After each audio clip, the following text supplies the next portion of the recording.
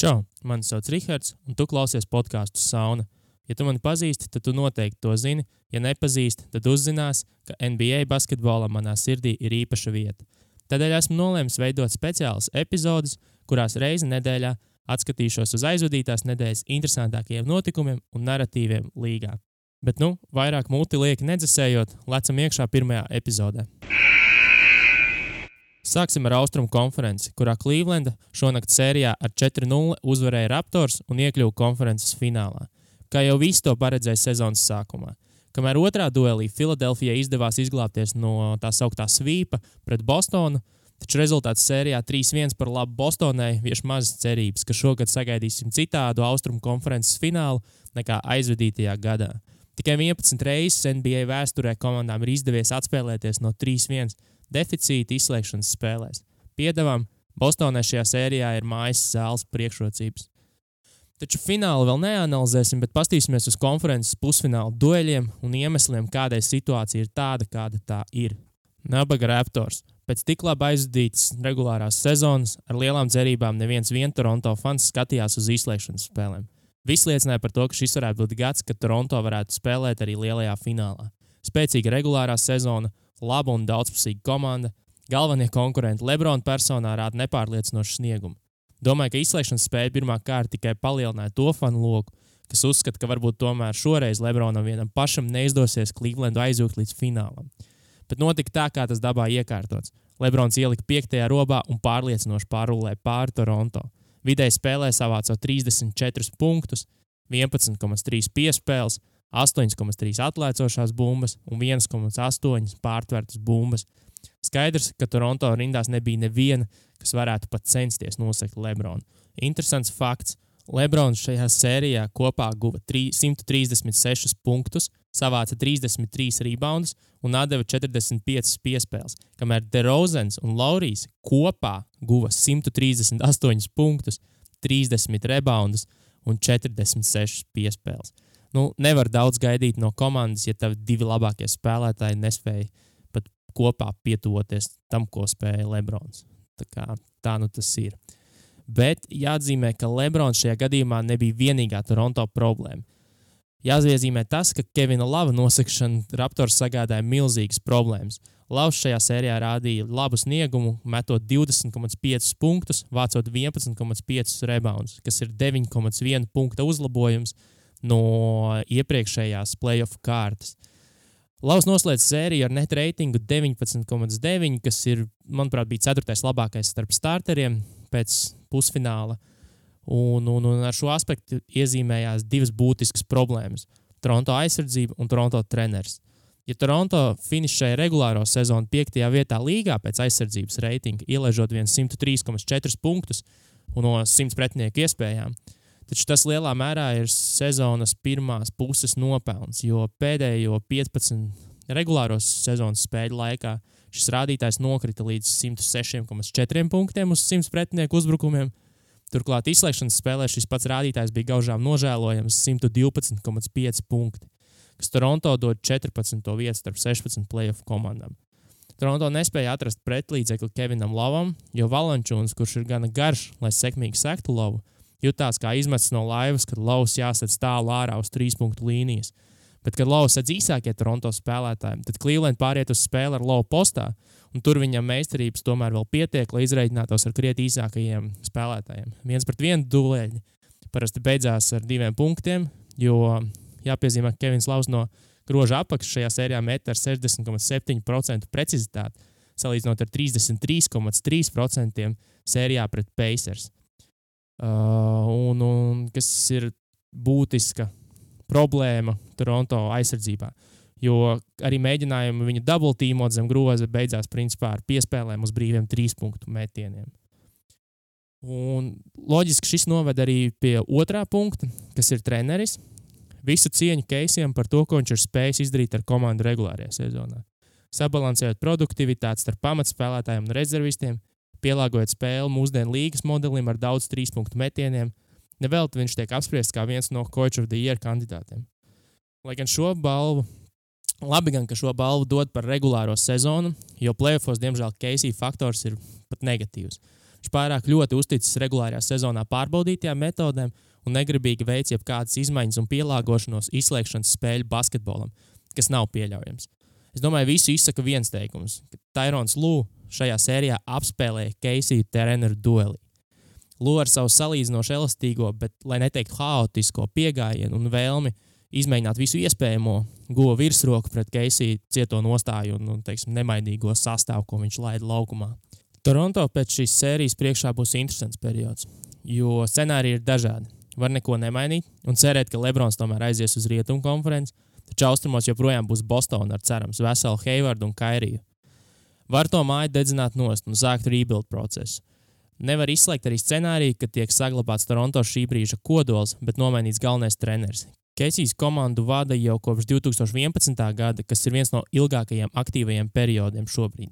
Iespējams, ir laiks iet. Tiesa, ja Toronto izvēlas rebuild ceļu, grūti iedomāties, kā viņi sakarīgi varētu atbrīvoties no visiem lielajiem kontraktiem, jo nedomāju, ka kādai komandai, kas varētu ko jēgpilni piedāvāt pretī, ir vajadzīgs Ibaka vai, piemēram, Laurijs. Tagad pievērsīsimies otrajai sērijai – Bostona pret Filadelfiju. Daudziem iespējams šis ir pārsteigums, redzot, kā Filadelfija spēlē sezonas izskaņu un pirmajā kārtā pret Miami. Es gan ko šādu jau prognozēju, un iemesli, kāpēc rezultāts sērijā ir tāds, kāds tas ir divi. Viens ir Brets Stevens, un otrs ir Al Horfords. Brets Stevens, manuprāt, šobrīd diezgan pārliecinoši ir labākais galvenais treneris līgā. Tas, ko viņš šobrīd ir pierādījis nevien ar Bostonas sekmēm izslēgšanas spēlēm, bet arī spēja pārvarēt dažādas sastāva izaicinājumus. Daudz norakstīja Bostonu bez Kairija un Haywarda, bet Stevens līdz šim ir paveicis maģiskas lietas ar Bariņu pirmgadnieku un otrgadnieku un Al Horfordu. Filadelfijas sērijā viņš ir spējis pilnībā neutralizēt Benu Simons, cik tas vispār ir iespējams, kas liek uzjundīt sarunām par to, ka varbūt tomēr izslēgšanas spēlēs bez normāla pustālā vai tālmetiena neiztikt. Būs interesanti pavērot, ko ar šo problēmu Simons iesāks starpsezonā. Šobrīd Bostonas sērijās Simons rādītāji ir 13,5 punkti, 8,3 rebaundi, 6,5 piespēles un, kas jāpiezīmē, 5 kļūdas vidēji spēlē. Nav slikti, protams, priekš rookie, bet tas nav gluži pirmās kārtas līmenis, kurā viņš vāca 18,2, 10,6 un 9 piespēles. Bostonai meistarīgi izdevās arī neutralizēt 76ers draudus no 3-punktu līnijas. Ja pirmajā kārtā Filadelfija meta 3-punktniekus ar 36% precizitāti un meta visi, kam nebija slinkums, tad sērijā ar Bostonu 76ers 3-punktu metienu precizitāti ir nieka 29,6%. Tiesa tāda perimetra aizsardzība nāk ar blakus efektiem, kas atspoguļojas atliekošo bumbu vākšanā.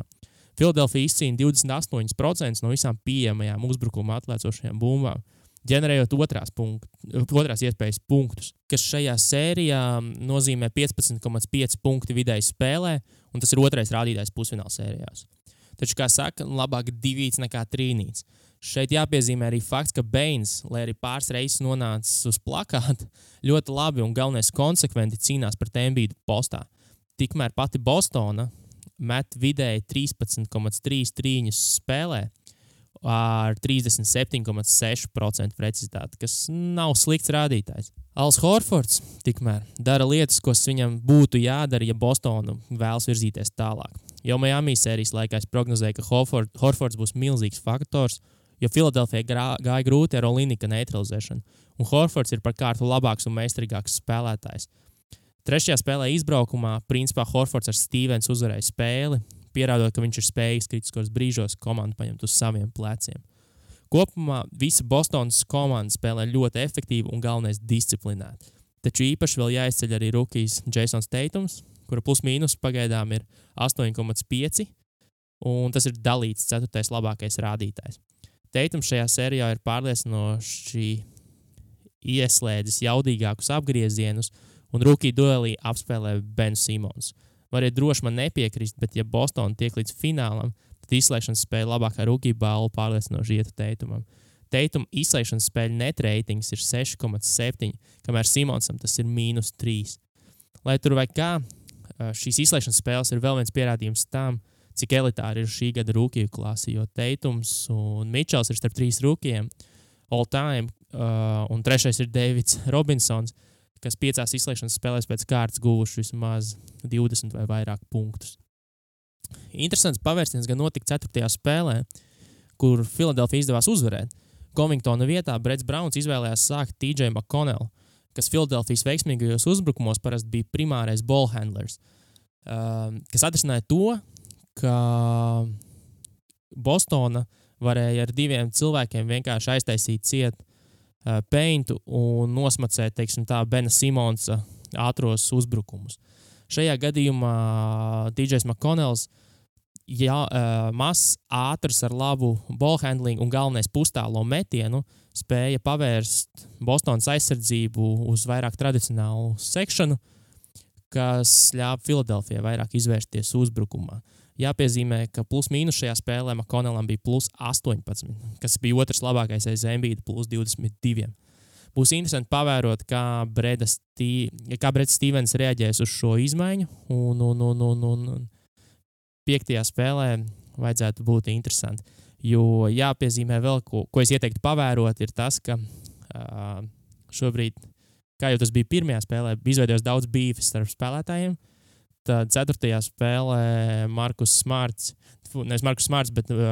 Morris salecās ar Embiidu vairākas reizes, un arī preses konferencē izteicās nepārāk glaimojoši par Filadelfiju un teica, ka nokārtošot visu 5. spēlē Bostonā. Redzēsim, būs interesanti tam pasakot līdzi. Varētu jau, protams, apskatīt potenciālo Bostonas un Clevelandas finālu dueli, taču pagaidām vēl neskaidram notikumiem pa priekšu, un ja viss notiks tā, kā vēsturiski tam būtu jānotiek, ņemot vērā to, kāda situācija ir šobrīd, tad nākamās pirmdienas podkāsta epizodē noteikti apskatīsim finālu dueļus. Tad vēl pāris vārdi par Rietumu konferenci. Abās sērijās rezultāti šobrīd ir 3-1. Nekas neliecina par to, ka Rockets un Warriors nespēlēs konferences finālā. Būsim godīgi, no sākta gala jau bija naivi cerēt, ka kaut kas varētu būt citādi. Tieši šī iemesla dēļ neesmu pārāk daudz skatījies un sekojis līdz šīs sērijas spēlēm. Jūtai ievērojami pietrūkst Rubio, viens pats rukijs Mitchell personā nevar pārvest jūru pāri tādai barjerai, kā Rockets, piedāvām Capela, kas interesanti absolūti dominē gan Goberu, gan Jūtu kopumā. Capela šajā spēlē met 15 punktus vidēji, vāc 11,5 atlēkošās bumbas, no kurām 4 ir uzbrukumā, un bloķē 3,3 metienus vidēji spēlē, kas ir pārliecinošs līderu rādītājs. Neticu, ka Hjūstona var izcīnīt titulu šogad, taču skaidrs, ka Jūtai viņi visticamāk tiks pāri nākamajā spēlē, un fināls pret Warriors vajadzētu būt gan aizraujošs, jo, jā, Hjūstona nav komanda, kas var uzvarēt titulu, bet viņi ir ļoti izklaidējuši komanda, viņi ir ļoti aizraujoši vērot, un fināls nebūs garlaicīgs, bet es joprojām domāju, ka Rockets tiks pāri, tas ir Warriors tiks pāri raķetēm.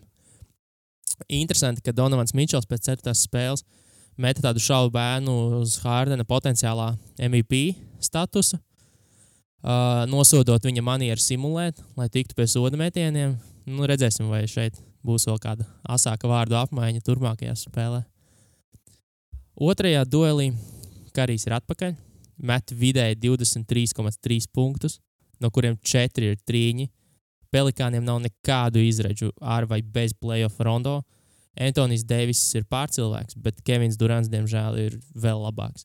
Kas arī visu izšķir, jo skaidrs, ka visi atlikušie Warriors spēlētāji kopumā ir galvasties pārāki par visiem pārējiem Pelikāns spēlētājiem. Piedodiet, bet es neredzu īpašu jēgu vairāk iedziļināties šajā sērijā, jo Pelikāni ir malači ar to, ko viņi ir paveikuši līdz šim, un tagad būs lielais jautājums, ko darīt un kas notiks ar Bugiju. Starpsezonu rādīs, taču pastāv iespēja, ka Kazins varētu, kā saka, staigāt. Redzēsim. Nobeigumā maza atkāpe no izslēgšanas spēlēm. Vakardien Instagramā redzēju video, kur Westbrooks ar Paul George kopā spēlē paintballu. Ļoti iespējams, ka šis ietilpst Westbrooka džendā, lai noturētu George OKC. Taču, manuprāt, tas, ka PG šogad mainīs komandas, ir lielākā off-sezonas garantija no tādiem skaļākajām migrācijām. Ja Lebrons netiks lielajos finālos, tad arī diez vai paliks Clevelandā, bet nedomāju, ka, piemēram, Kavajs šogad mainīs komandas, jo 200 miljonu vērts kontrakts, ko Spurs viņam varēs piedāvāt pēc šī kontrakta beigām ir pārāk liels kumuls, lai no tā atteiktos. Gan jau Spurs sakārtos lietas savā virtuvē, nogludinās negludumus. Tiesa nevar noliekt, ka būs problemātiski sakārtot labu sastāvu ap Kavaju, lai nākamā sezona būtu reāls iespējas pacīnīties par titulu. Ņemot vērā visas kontrakta situācijas un, kas galvenais, komandas vidējo vecumu. Ņujorka turpretī aizdītajā nedēļā noslēgusi līgumu ar Fizdeilu, kas nozīmē, ka Ņujorkai ir jauns treneris. Fizdēls aizdītajā sezonā savā galvenā trenera debijā līdz playoffiem aizveda diezgan bēdīgu Grizzlies komandu. Un vispār līgā tiek atzīts, par viņu runā pārsvarā tikai labu. Īpaši labi izsakās arī Lebrons, kurš ar Fizdēlu spēlē vienā komandā, kad viņš bija Miami asistents. Un uzvirmo pat baumas, ka New York varētu mēģināt sainot Lebronu un, izmantot Fizdēlu kā kārti. Taču, būsim reāli, tas nenotiks. Viena lieta, kas man patīk Fizdēlā, ir tas, ka viņš labi strādā ar spēlētāju galvām, un viņš spēj spēlētājus panākt psiholoģiski, no spēlētājiem panākt psiholoģiski labu atdevi, un kas, manuprāt, Ņujorkas gadījumā, īpaši Kristapa gadījumā, varētu būt labi, jo jaunam spēlētājiem ir vajadzīgs spēcīgs, mentors, un Fizdēls tāds esot, kā runā. Vienīgā lieta būs interesanti, vai, kaut gan līgums ir noslēgts uz 4 gadiem, būs interesanti apstīties, vai tomēr viņam izdurēsies noturēties ilgāk par sezonu vai 2, jo, zinot to, cik salūzus ir Ņujorkas virtuve, tas ir challenge tomēr. Un tā interesanti piezīme, ka Fizdēls esot izteicies, ka viņš šovasar plāno doties uz Latviju, kur strādās kopā ar Kristapu Porziņu, lai labāk viņu iepazītu un tā boundotu. Tā kā, var mēģināt noķert Liepājā uz ielām. Kā vēl viena interesanta ziņa, kas man šķita pieminēšanas vērta, ir Milwaukee. Milwaukee šobrīd vispār tur iet šopingā, treneru šopingā, bet, kas man liekas interesanti, ka viņiem ir interese par Budenholzeru, kas ir, nācis no Spurs sistēmas, un tas, ko viņš paveic ar Hawks komandu pāris sezonas atpakaļ, rada pamatotas cerības, ka Milwaukee sistēmā viņš varētu iekļauties gan organiski un varbūt beidzot izspiest no šīs komandas to, ko visi jau 2 gadus sagaida. Jo šobrīd Bucks joprojām pamatīgi underperformo, ņemot vērā talanta līmeni, kāds piemīt šai komandai. Es ļoti ceru, ka labs treneris ir tieši tas iztrūkstošais posms, kas komandu varētu pacelt jaunā līmenī, jo pretējā gadījumā ir grūti noskatīties, kā tiek izniekot savā ziņā Jāņa Antetokounmpo talants. Kaut kā tā. Šai nedēļai tas visticamāk ir viss. Paldies, ka noklausījāties, un tiekamies pēc nedēļas. Ja gadījumā ir kādi ieteikumi vai vēlies izvērst diskusiju par kaut ko, droši Facebookā, YouTube'ā, klausīties šo var Apple podkastos, Podbeanā, tāpat YouTube'ā un gan jau ka ielikšu arī Facebookā. Labi, pietiek. Paldies, ka klausījies, un čau!